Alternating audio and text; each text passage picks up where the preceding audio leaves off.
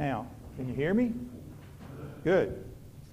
For the next several weeks, I'm going to be preaching a series of sermons. That means if you want to hear them, you got to come, and you got to come every Sunday for the next probably 6 or 7 weeks. So I know all of you are going to be here 6 or 7 weeks in a row. And hopefully, this series of messages, am I on good, is going to bring you to a deep personal awakening of what God is able to do in your life.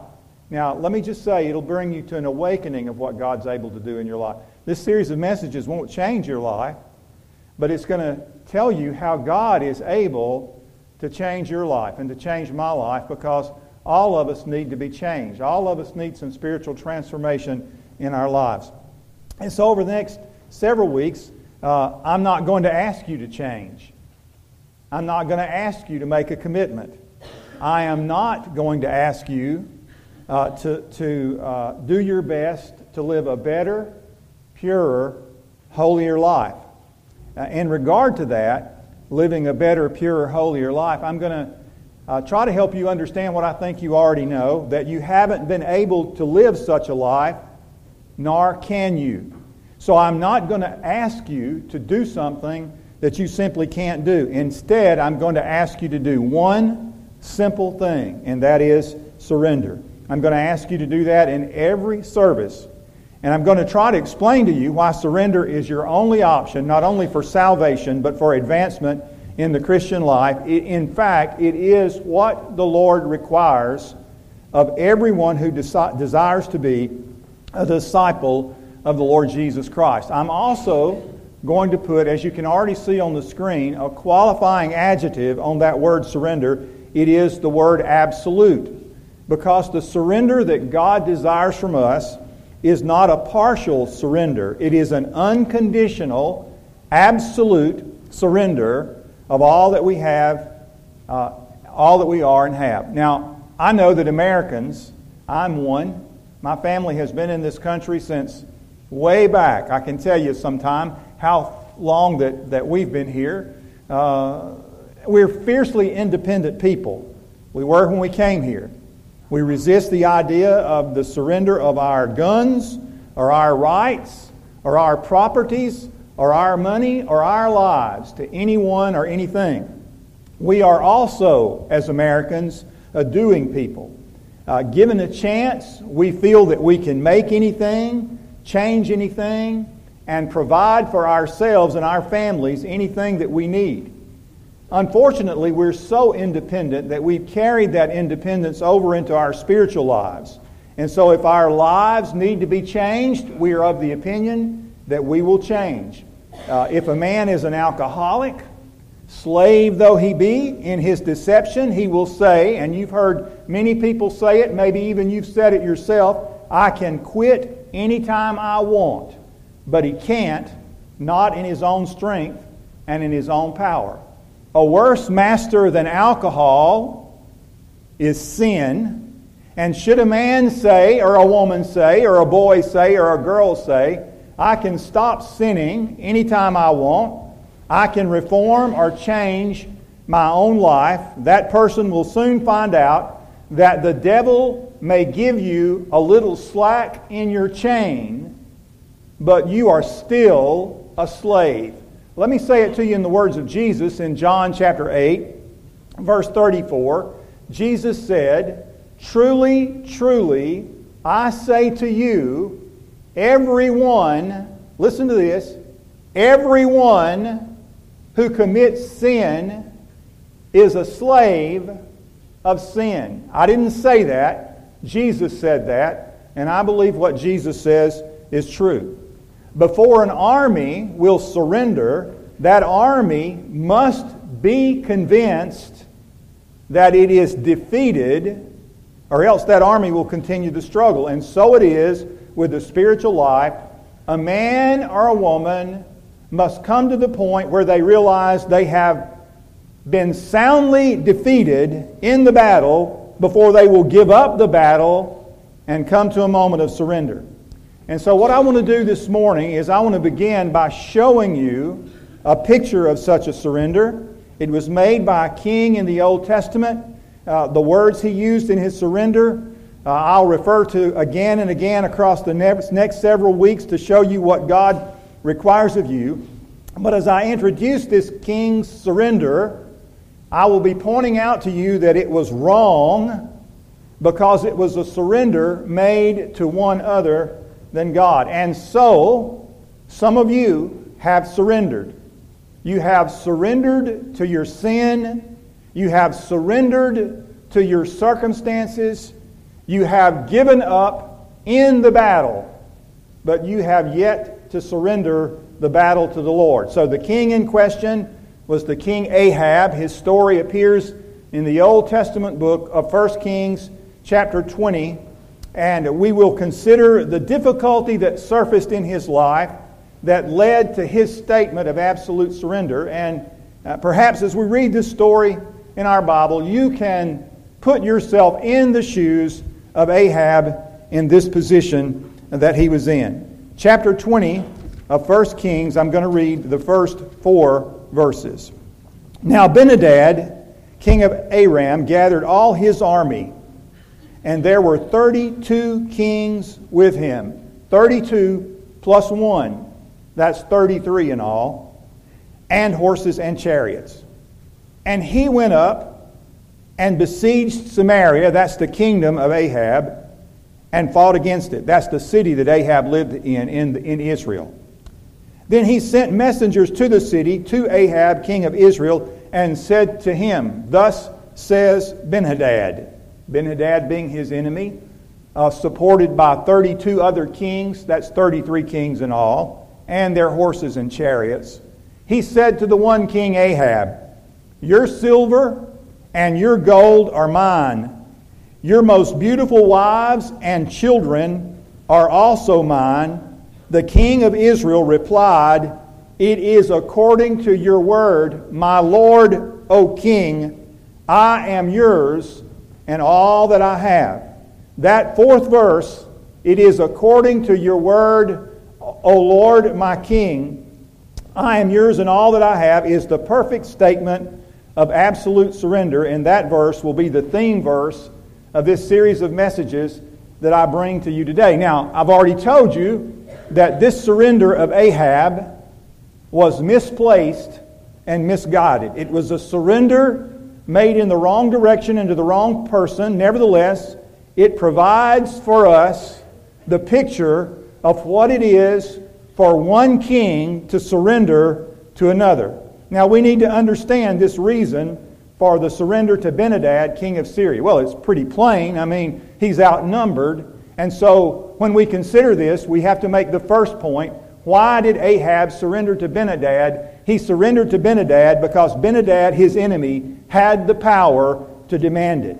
No army will surrender to another army unless the opposing army has the power to demand it. We've already considered the circumstances. There were 32 kings plus 1 Ben-Hadad. That makes 33 kings with their horses and their chariots coming against the kingdom of Ahab, one king alone against 33 kings. Now, in the face of that sheer military might, that overwhelming force, Ben-Hadad or Ahab thought that he had no choice but to surrender. Now, he surrendered to the power of military force. Now, I want you to think this morning about that thing, that habit, that sin, that strong temptation that has besieged your life.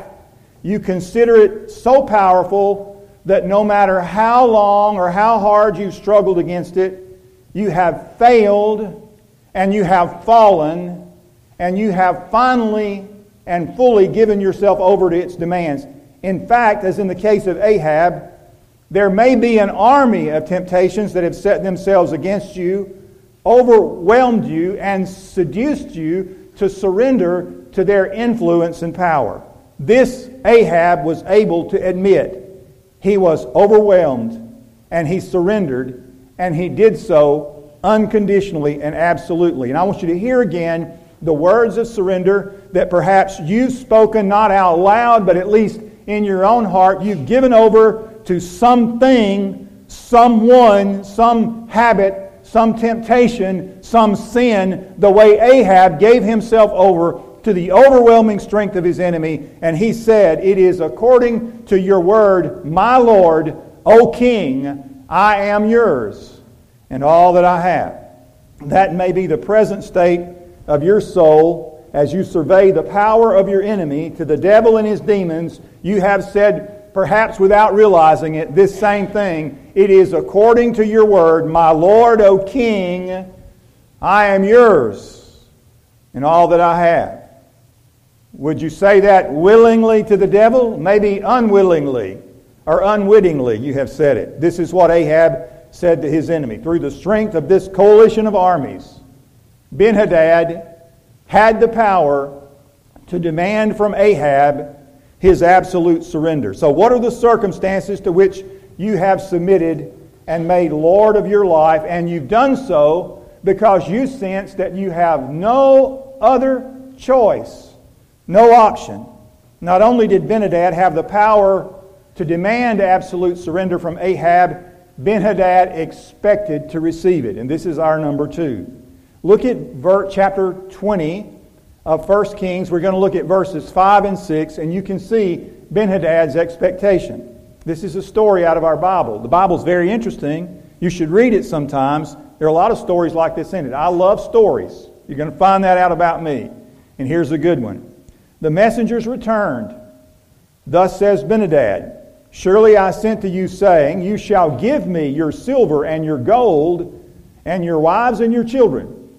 But about this time tomorrow I will send my servants to you, and they will search your house and the houses of your servants, and whatever is desirable in your eyes, whatever's precious to you, whatever's dear to you, they will take in their hand and carry it away."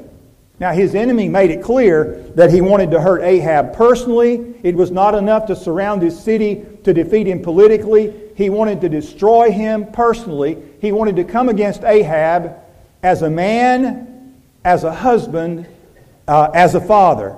So I want to ask you now, you're the man, you're the husband, you're the father. What power or what predicament has laid siege to your kingdom in order to hurt you personally? What are the voices inside you that demand your surrender to their demands, your absolute surrender to their wishes? Jesus said this about the devil.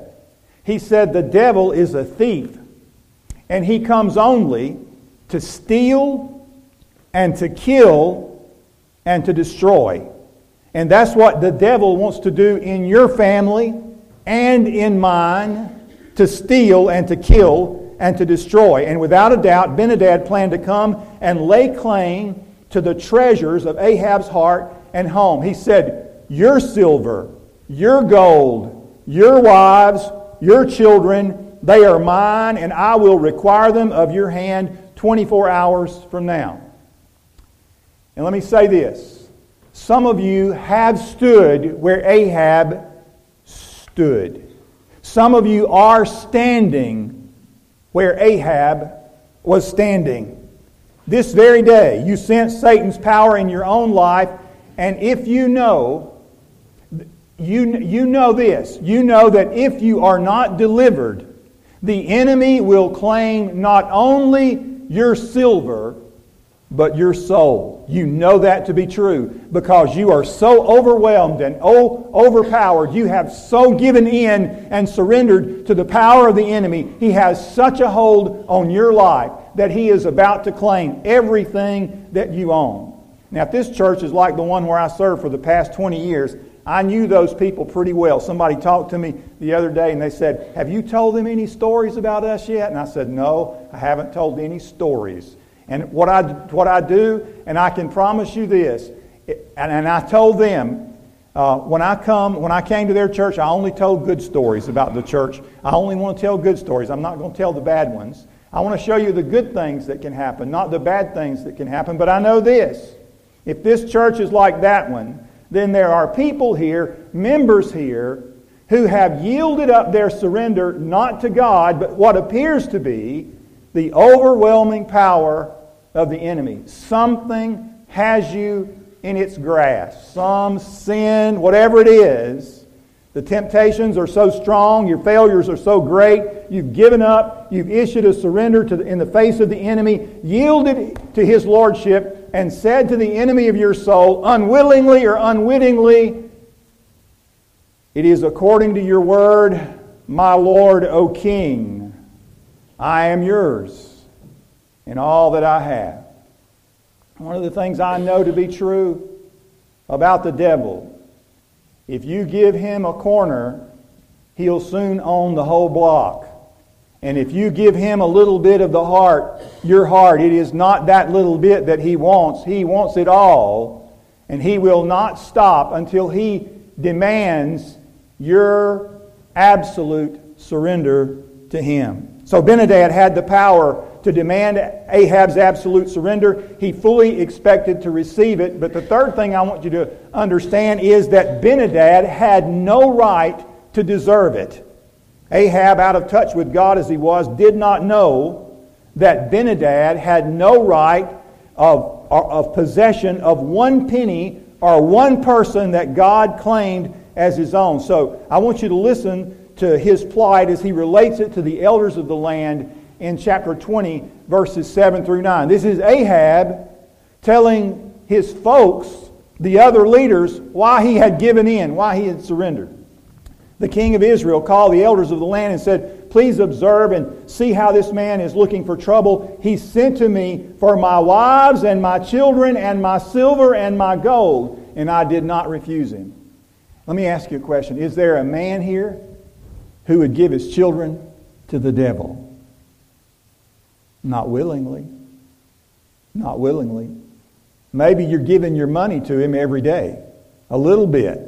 A little bit here and there. Maybe you're giving him a little bit of your heart every day. You'd never give him your children, but you're giving them away too, and you just need to know that. My wives and my children, my silver and my gold, it is according to your word, my Lord, O King.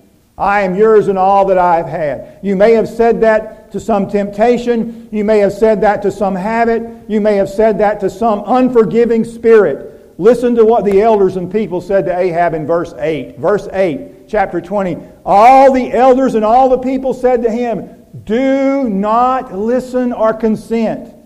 Heed the advice given to Ahab. Don't listen, don't consent, don't give your absolute surrender to anyone or anything other than God. And so upon their advice, Ahab wisely canceled his former surrender to Ben-Hadad and returned his surrender, at least temporarily, to its rightful place to God alone. Now you might be the person here this morning who finds yourself in the shoes of Ahab, and you say, yeah, that's me. I have given in, something controls my life. Your wife may not know it. Your children may not know it, but you know it. Sounds like I'm speaking to men, and I guess I am because I am one. And I know how easy it is for us to be overcome by things that really don't matter. They don't matter that much to us. But they wind up taking everything that we own. And you say, well, if I said to whatever it is, you can't have me, I'm not going to have you anymore. Sin has such a grip on my life that there's no way out, no escape. I can speak to my difficulty and say, I'll not give in to you or consent to you, and my difficulty will say back to me what Ben-Hadad said back to Ahab. You can find that in verses 9 and 10. When Ahab withdrew his surrender, this is what Ben-Hadad said in verse 9. He said to the messengers of Ben-Hadad, tell my lord the king all that you sent for me, your servant. At the first I will do, but this thing I cannot do. I'm not going to give you my wives and my children. The messengers departed, brought back word to Ben-Hadad. Ben-Hadad sent to him and said, look, you either give everything you have to me, or may the gods do so to me and more also, if the dust of Samaria will not suffice for the handfuls of people who will follow me. He said, there's not enough dust on the ground to count the number of soldiers and horses and chariots that I will bring. I'll come against you with all my might, and I will take what I desire, because your wealth is mine, your health is mine, and your family is mine. Something's got a grip on you just like that. Now, Ahab is not the brightest star that ever shined in God's kingdom. If you know anything about the Bible, you know that. But at this moment, at least, he placed his trust in God, giving his allegiance to God instead of to Ahab. And why did he do that? Number one, we're going to start over. Because God has the power to demand it. You want to think about who God is? Who the God is who sits on the throne of heaven? Who created the universe? Who can snuff out armies with a blink of an eye?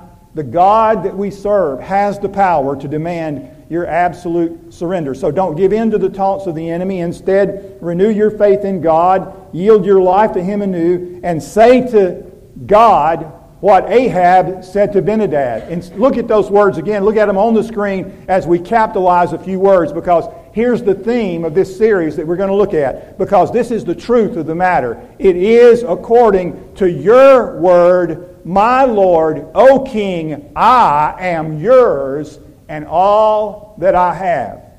That is the emphasis of Scripture. That is the emphasis of New Testament. That is the teaching of the Lord Jesus Christ.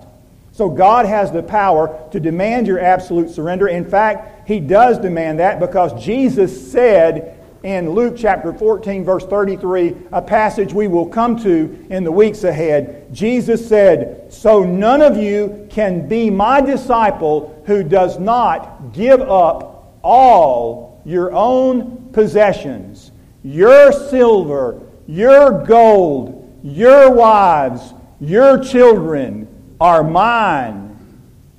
And you must say, "It is according to your word, O Lord my King, I am yours and all that I have." God has the power to demand it. Second, God alone has the right to deserve it.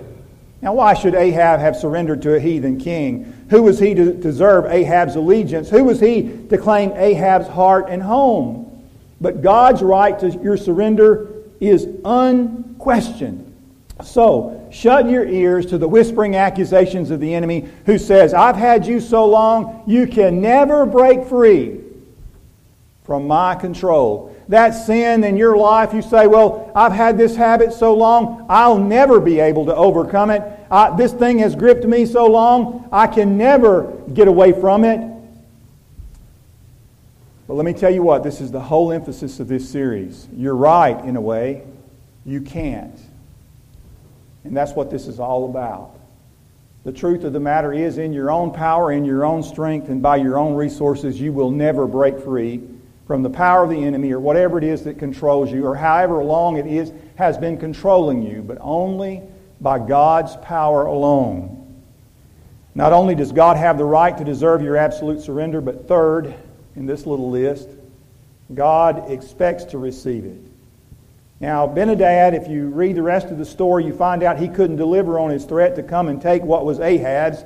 And the reason he couldn't is because once surrendered to God, that which was Ahab's came under God's protection as God's property. Now, today, you may be the person whose life has come under siege by some difficulty or some adversary or some threat of trouble. You may be the one who's ready to give in or give up. Your heart, like Ahab's, has been shaken by fear because you look at this thing that has a grip on your life and the enemy threatens to claim what you have as his own. So today you can make your life and your family and your soul God's interest by saying to God what Ahab said to Ben-Hadad. "Lord, it is true." And even though, let me say this, even though you can't see how you're going to get out of the mess, and Ahab couldn't see how he was going to get out of this mess with 33 kings and their horses and their chariots bearing down on his kingdom, he couldn't see how in the world surrendering to God could help him. But I'm telling you, He can help. And so instead of surrendering to the inevitable destruction of the enemy that's going to take place in your life, instead you need to say, "It is according to your word, my Lord, O King. I am yours and all that I have." So you need to, what I'm asking you to do is simply surrender to the working of the power of the Lord Jesus Christ in your life. Let me share with you a little verse out of the book of Philippians. That is a powerful verse, and some of these little verses, we don't realize how powerful they are. Here you go. Paul said, writing to the church at Philippi, church just like your church, because those churches were just like us, a little group of folks who were struggling to follow the Lord. He said, let me tell you this.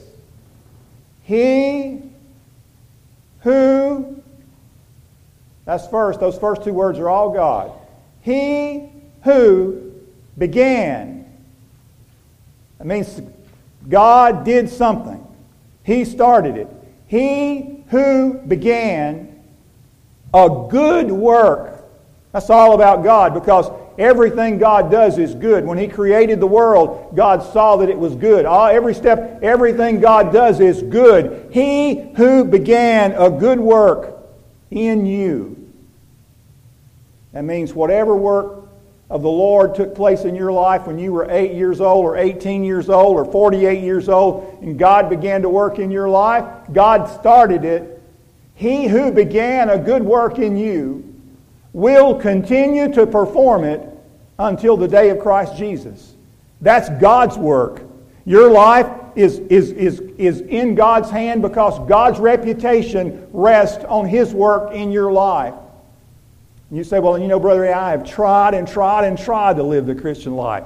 And you have failed and failed and failed because you were never intended to live the Christian life. You say, what are you saying? What kind of sermon is this? Here it is. Paul said, I am crucified with Christ. Didn't he say that? Nevertheless I live, yet not I, but Christ liveth in me. And the life I now live in the flesh, I live by faith in, sometimes it says faith in, sometimes it says faith of, the Son of God, who loved me and gave Himself for me.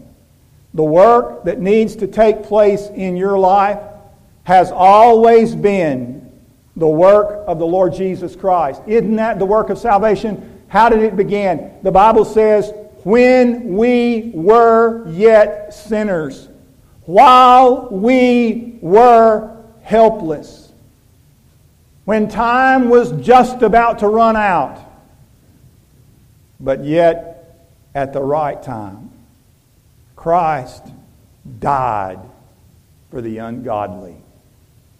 In other words, it couldn't have taken place unless He had done something.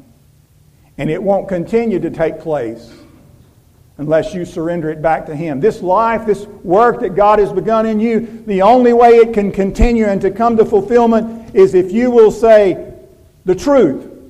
God, I've tried to live the Christian life and I can't live it. I am defeated and I can't do it.